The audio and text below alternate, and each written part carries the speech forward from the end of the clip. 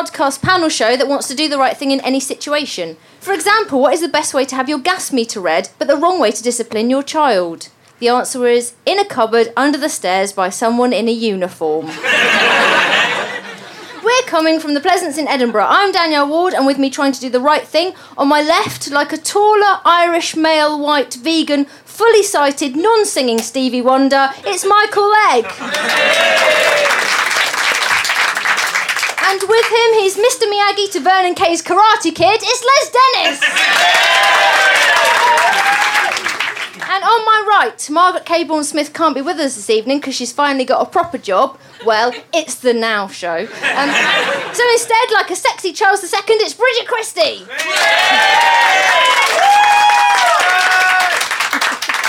And with her, the second most sexually deviant man who works on Deal or No Deal. It's Mark Olver. It's time for the first round, the importance of being right. The importance of being right. Just like a dog who has eaten your tampon, the internet throws up many embarrassing situations. So in this round, I present each team with a scenario I found online, and they must tell me what is the correct thing to do. Michael and Les, you are first. You have both been invited to the premiere of Skyfall. I know, Skyfall, the new Bond film. How lucky are you? It's not even the London premiere. It's someone in LA is a big fan of yours and they're offering to fly you all the way to Hollywood. However, what you don't realise is the only reason they've invited you is because a load of bloody vampires have taken up residence in Beverly Hills and they've put on Twitter how they're going to eat a load of dickwads at the Skyfall premiere. Of course, you don't find out until you're there because of the data charges on your phone. So, what is the best way to avoid a vampire attack according to the worst case scenario survival handbook? Whose dream am I in? All of our nightmares, Les. All of our lonely nightmares. That was a weird scenario, isn't it? It's ridiculous. I'm in no way a James Bond fan. This doesn't sound like it would happen to me ever. Well, Plus, I don't like America. Just go with it. How would you stop a vampire eating you? Well, I'm vegan, so why would they attack me in the first place? It's not worth it. There'll be nothing in there. Plus, I'm a comedian. It's all alcohol. It's not blood. Do you know, once on Family Fortunes, we asked the question... Honestly, this is true. Name something associated with Dracula. Now, what would you think on that? What would you think? Garlic. Garlic. Good answer. Well done. We're Top actually answer. playing it. We're playing Family Fortunes. Brilliant. Anything else? Virgins. What? Virgins. Okay. Do you answer that for anything? Yeah, he does. Well, when we surveyed it, the bloke was at the lockout and he went, bang, Bob Monkhouse.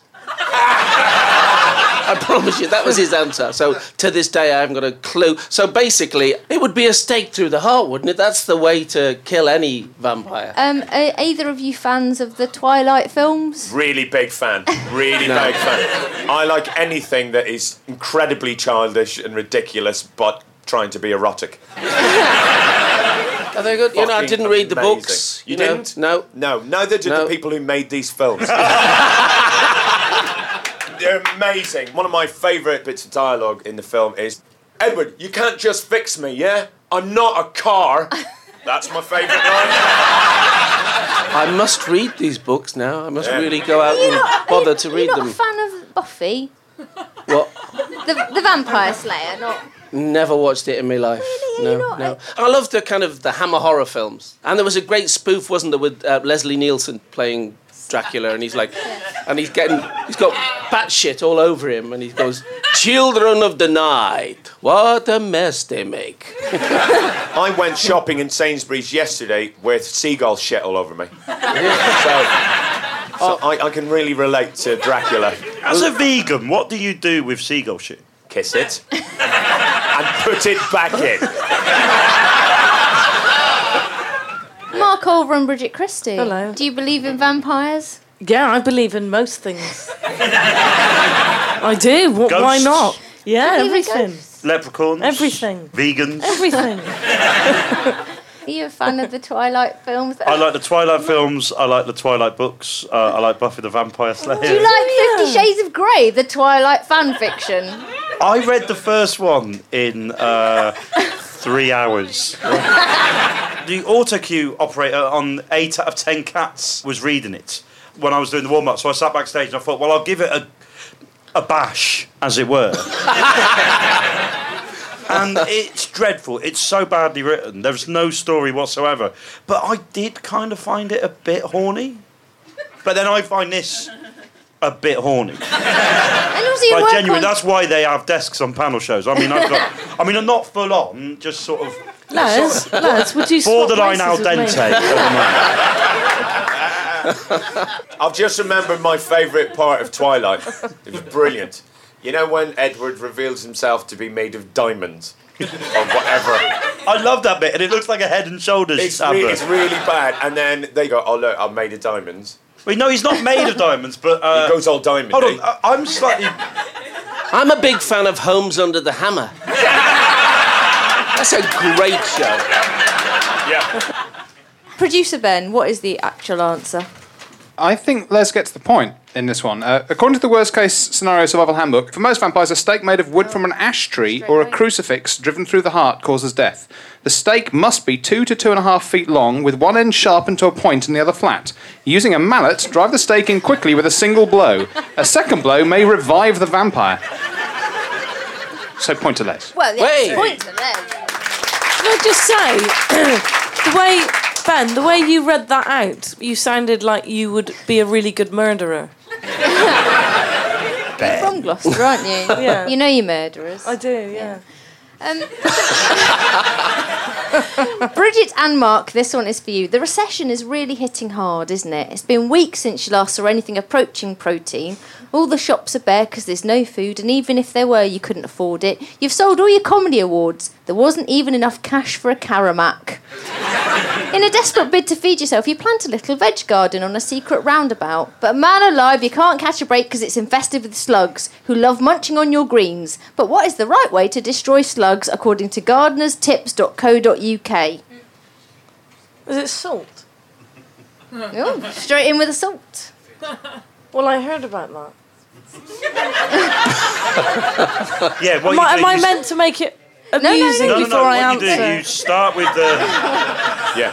This isn't a pub quiz. But also, Bridget is correct. You start with the salt, and then you have the lemon, and then you give it some tequila. And then the slugs get absolutely shit-faced, have a fight, and that's how you get rid of them. I think they get thrown out. Have you ever grown your own vegetables, Bridget? Yes. What have you grown? Lovely husband. What? Peas. Just peas. Peas. And your lovely husband just peas. No. I was thinking it's about... It's called cystitis. I was laughing because of when we tried to grow them on the roof. We tried peas and tomatoes.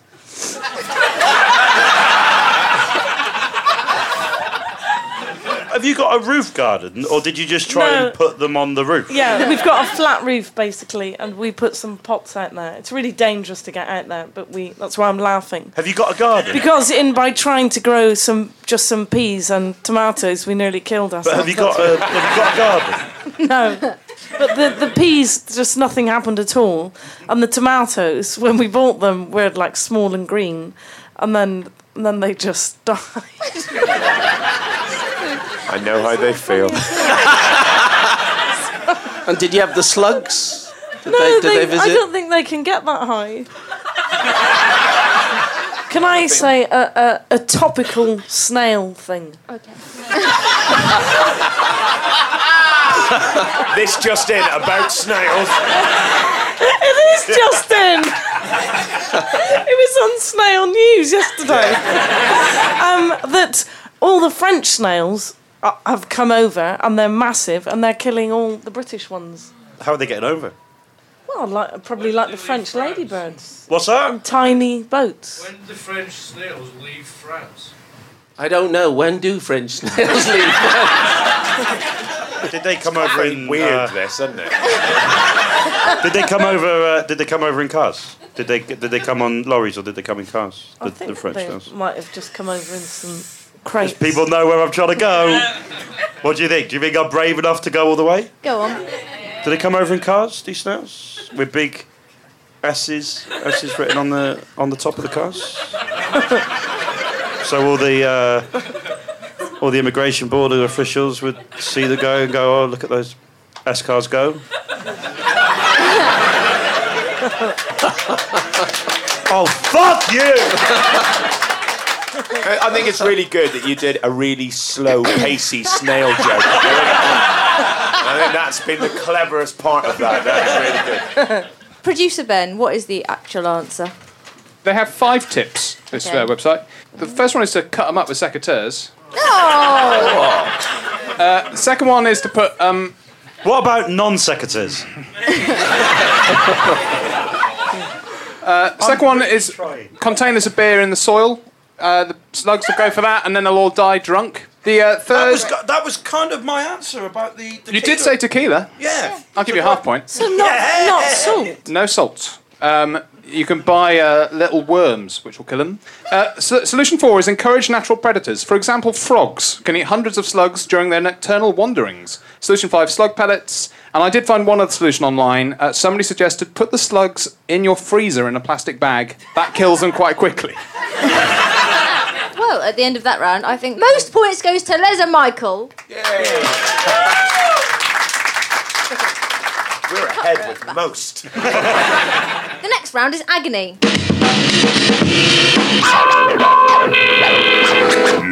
Just like a woman's face if she'd overcooked Chris Brown's dinner. This round is agony.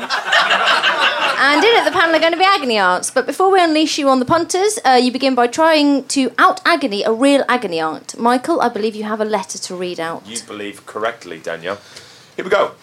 Dear agony aunt, my wife and I were so convinced we were going to have a girl, open brackets, she never had a scan, close brackets, lazy woman, that we just bought all our baby things in pink. And now she's given birth to a huge boy. Huge. With reddish hair, just like her side of the family. We love him loads. He's active and funny and makes us both smile. So is it okay to put him in all these pink baby clothes? Or will that make him effeminate?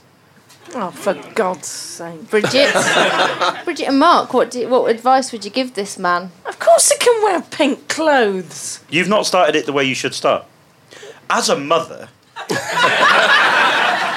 No, I don't need to be a mother.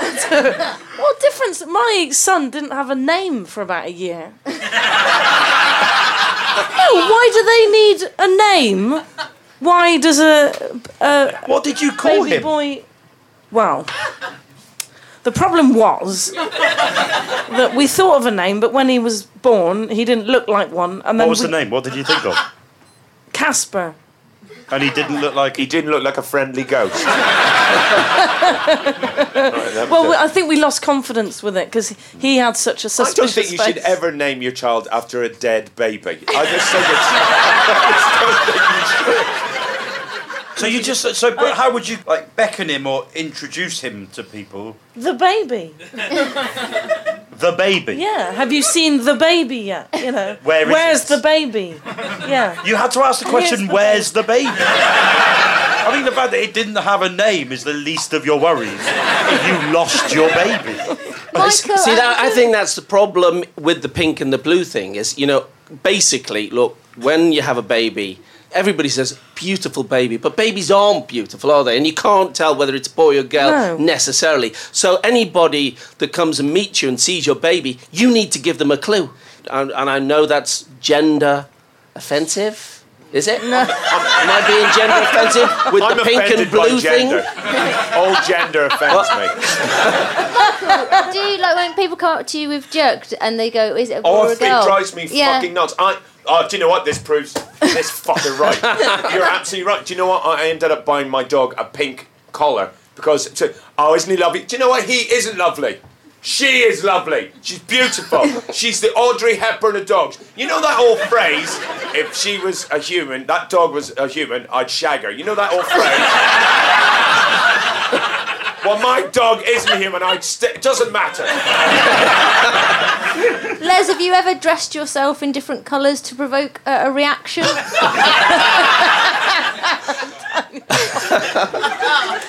Funny question. That's a really. You got that question written down as well. Fantastic question. Well, I used to dress up as Mavis Riley, and of course, and I used to do all that stuff. So I have dressed in lots of different outfits and different colours in my life, and of course, been naked on television without any clothes. Naked with no clothes at all. How did we get here? We were on the subject of children, and now we're talking about how that happened.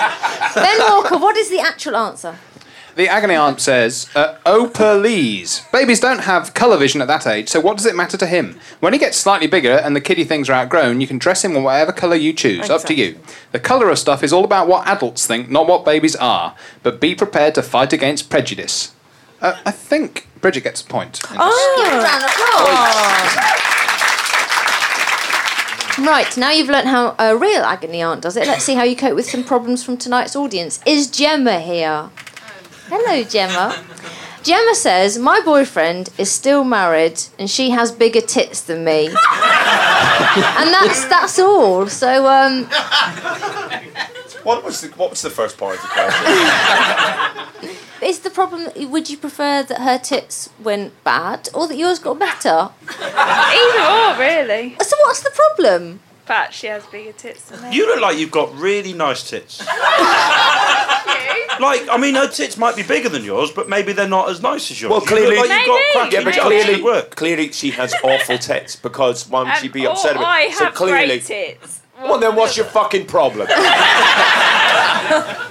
Is the boy? Are you a fan of small tits? Is that what? Was that? Is that her problem? nickname?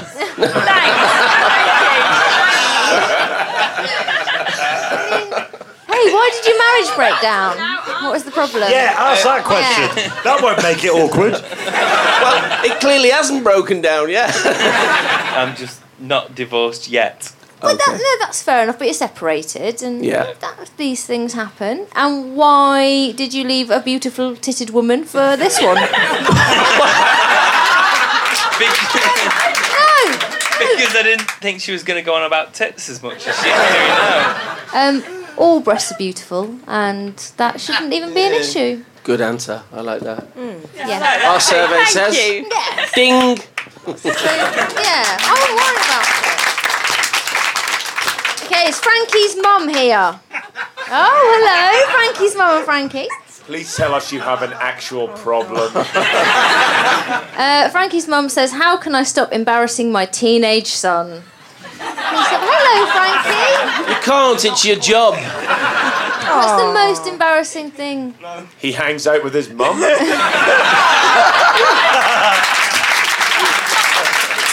How old are you, Frankie? I'm 15. Yeah. We are going to make you cry. I actually think it's really cool. Are you looking forward to the time when you can embarrass your children? I do now. Really? Yeah, apparently. I'm not giving them names. No, they've got names now. No, my son hates anyone trying to be funny. He hates jokes. He hates wordplay. He hates everything. He hates wordplay. Yeah, hates it. How old is he? Just fine. Oh, well, they're at that age where they rebel against puns. There you go, Frankie. Could be worse. That's all we're saying. Well, after that round, I think points go to Mark Olver and Bridget Christie. Producer Ben, what are the scores? Michael and Liz have got 1. Bridget and Mark have got 1.5. No. Dicks. You shouldn't be so angry. Yeah. Maybe it would free your mind to be funny.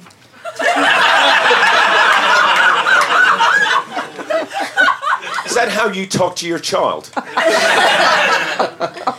I don't talk to him.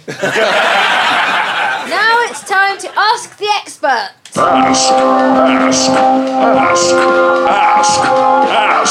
the expert. You. In In this round, we ask our panel to put themselves in an expert's jazz shoes and Lindy Hop the correct answer. So please welcome today's expert, Dr. Kevin Fernando. So, what sort of doctor are you? I'm a GP. Oh, and what's your favourite disease? My specialist interest is diabetes. Oh, yeah, I've got one. Oh, yeah, good one. Right, panel, in a moment you're going to have to second guess what Kevin thinks is the right thing to do in some Doctor in-house related scenarios. But before that, you get a chance to give him an examination by asking him some probing questions. So, panel, I want you to question Kevin and then see if you can judge his character from that. Dr. Kevin, if a patient is really inappropriate, is there like a set thing that doctors say, or do you just have to make it up as you go along? There was actually just recently the... Oh, yeah. They all do for Dr. Fernando. I did get a Valentine's card from a patient. The British Medical Association actually have released some specific guidance on what to do if you get Valentine's cards from patients. And, well, I haven't actually read the guidance, so... Dr. Kevin, you know if you get a patient who comes in and they just want to tell you their life story and it rambles on, do you think, I've only got 5 minutes to give you, or will you give them time?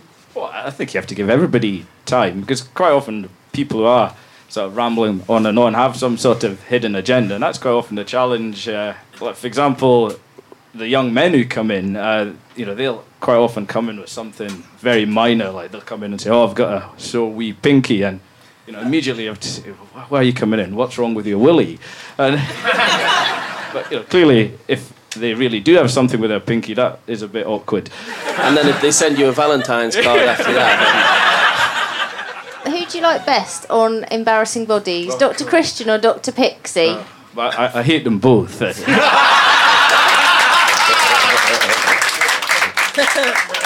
My wife's actually also a GP, and she adores Dr. Christian, and that really pissed me off. Michael Legg, have you got any questions for us? What is the loudest noise you've ever made when looking at a patient's ailment? Could you reenact that noise for us? The loudest noise you've made. You have to be quite polite, even if something's pretty ludicrous. You can be polite about it. You go, please. Whatever. I would go, that's quite big. Compliment on some parts of the body. You've got to know Kevin a little bit better. Now I want you to work out what Kevin thinks is the right thing to do in the following scenarios. Here's the first one. You've had a lovely quiet morning in your surgery, just a repeat prescription for hay fever tablets and a really juicy prostate exam. You've had time to start a game of Angry Birds when a man bursts into your room with blood streaming from his eyes and snot streaming from his nose. It's pretty apparent he's got the Ebola virus. Your receptionist has started screaming and he hasn't even used a tissue when he coughs. But what is the right thing for Kevin to do? What would Kevin do confronted with a man with the Ebola virus? Is the Ebola virus common in the North Berwick area? Is it something that you worry about? No, not really, no. Bridget, if a man walked into your surgery with the Ebola virus, what would you do? Pop the kettle on. There's no need to be rude. Touchy. And Michael, as a vegan, do you catch diseases readily? No, we don't. And also we can fly. Would you recommend veganism as a healthy way of life? No. Michael and Les, do you think Kevin goes for self-preservation or does he treat the patient with the Ebola virus? Oh, no, he seems quite righteous, doesn't he? Yeah, you'll look after him. Yeah, I think he's a responsible, good doctor. If someone's got the Ebola virus and then they collapse because they're not breathing, are you allowed to give them mouth-to-mouth or would you avoid that? We will have to. One of the fundamental principles of medicine is to do good for your patient, so... the first thing you'd have to do is administer any sort of life support that was required and isolate the patient to obviously prevent harm to any other patients. Oh, what a lovely ending to the Okay. Scenario number 2. A cantankerous old lady you've been treating for years sadly passes away. Hooray! And apart from a saucy exchange with her hot care assistant, you think nothing more of it. However, a month later, a solicitor sends you a letter explaining that she has no other remaining friends and family and has left you her beloved collection of spoons. It turns out she really likes spoons and her collection is worth over £9,000. But what is the right thing for Kevin to do? Well, you know, the NHS is crying out for spoons. Michael, has anybody ever given you a lovely gift after seeing your stand-up? Well, for a while, loads of people were buying me whispers, and I don't know why. Oh, I remember now. Someone knit me, a proper Tom Baker Doctor Who scarf. It was amazing. Oh, my God. It's fucking massively long. Who was that? I don't care. Bridget, has anybody ever given you a gift? A stranger? Yes! Well, I used to live in this big house that had about 15 bedsits in it. And a man would put half-eaten bars of chocolate under my door. Were they whispers? And it was always the same amount of chocolate that had gone as well. Did you ever eat the half of a chocolate bar that he gave you? Ate it. You never ate it? No, he was... Ungrateful. He said to me that he was a Romanian prince. I don't think he was. He sounds like a catch. He was quite good looking, but he was really tall. He had a really nice coat. Were you single at the time? Yeah, I was. And did you ever think about... No, never. Why? The chocolate thing bothered me. He was just trying to be nice. Well, no, it's not quite right. You don't give someone something that you've already had a go at. Kevin, what would you do in this situation? If you're given £9,000 worth of spoons. Like the Valentine's cards, there's guidance on this as well. Have you read this bit? Yes. You're actually meant to declare any gifts over the value of £100, and any gifts of any value you get should really be commensurate to the services you've provided. Hold on, so you're allowed to get gifts based on how good your service as a GP is? Well, if someone, if I just went and gave a little old lady some antibiotics for a chest infection and she gave me £9,000 worth of spoons, it's probably inappropriate. So are you saying it would be okay if it was one spoon? Well, yeah, I suppose. 2 spoons. I never thought I'd hear that sentence. And I'm so glad I haven't died without hearing that sentence. 5 spoons. I don't know, I've never really... 10 spoons. Probably no more than 10 spoons. So no more than 10 spoons. So if you cured someone's... If someone had cancer and you helped them through that and they got better, you'd be happy with £9,000 worth of spoons? Well, I'd probably want a whole cutlery set.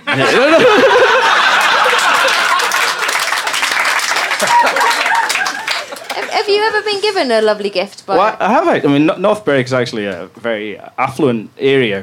Last Christmas, I got given a brace of pheasant by one of my patients. So that was great. Freshly shot. Not going to help your teeth. And there's this other lady who's quite elderly, and she's adamant she's going to give me a house when she dies. Yeah. Oh my God! What do you do? How many houses can you take? 10? Do you have to refuse in that situation? Well, I still visit her twice a day, and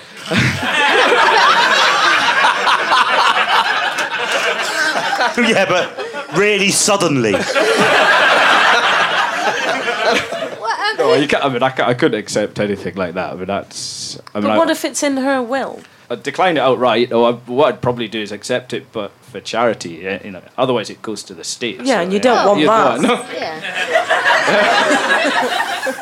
Dr. Kevin Fernando, who do you think deserves the points from that round? I'm vegan. I'm not going to live long, apparently. I don't know. I think they all did pretty well. Oh, you just think I'm going to leave you in my house? I think probably to the vegan. The vegan. 2 points to Michael Legg. Oh, and also a big round of applause for our expert, Dr. Kevin Fernando. Before we hit the quick-fire final round, should we see what the scores are, producer Ben? Bridget and Mark have 2.5, but Michael and Les have stormed into the lead with 3. I am tired of us being as good as gold, so in the next round, everybody can be as evil as bronze. It's time to do the wrong thing. Do the wrong thing! Do the wrong thing! Do the wrong thing! In this round, I want the panellists to tell me what they think is the wrong thing to do in any given situation. The wrongest answer wins you a Spanish guitar once strummed by Bruce Lee's penis. The round will end when producer Ben's horn says so. So here goes. Everything you touch turns to gold. What is the wrong thing to do? Wear gloves. It's a good answer. Masturbate. Watch Prometheus.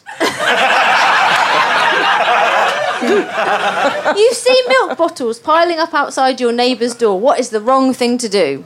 Masturbate. Your boss, who you hate, asks you to pass him a Cadbury's chocolate finger. What is the wrong thing to do? Give him the finger. Take him to Uruguay, chop him into little bits, and then snort him. Pretty wrong. You become invisible for an hour. What is the wrong thing to do? I do become invisible for an hour. Every fucking day this month at 3:30, stand to. I think the worst thing would be to get naked and walk an hour away from home.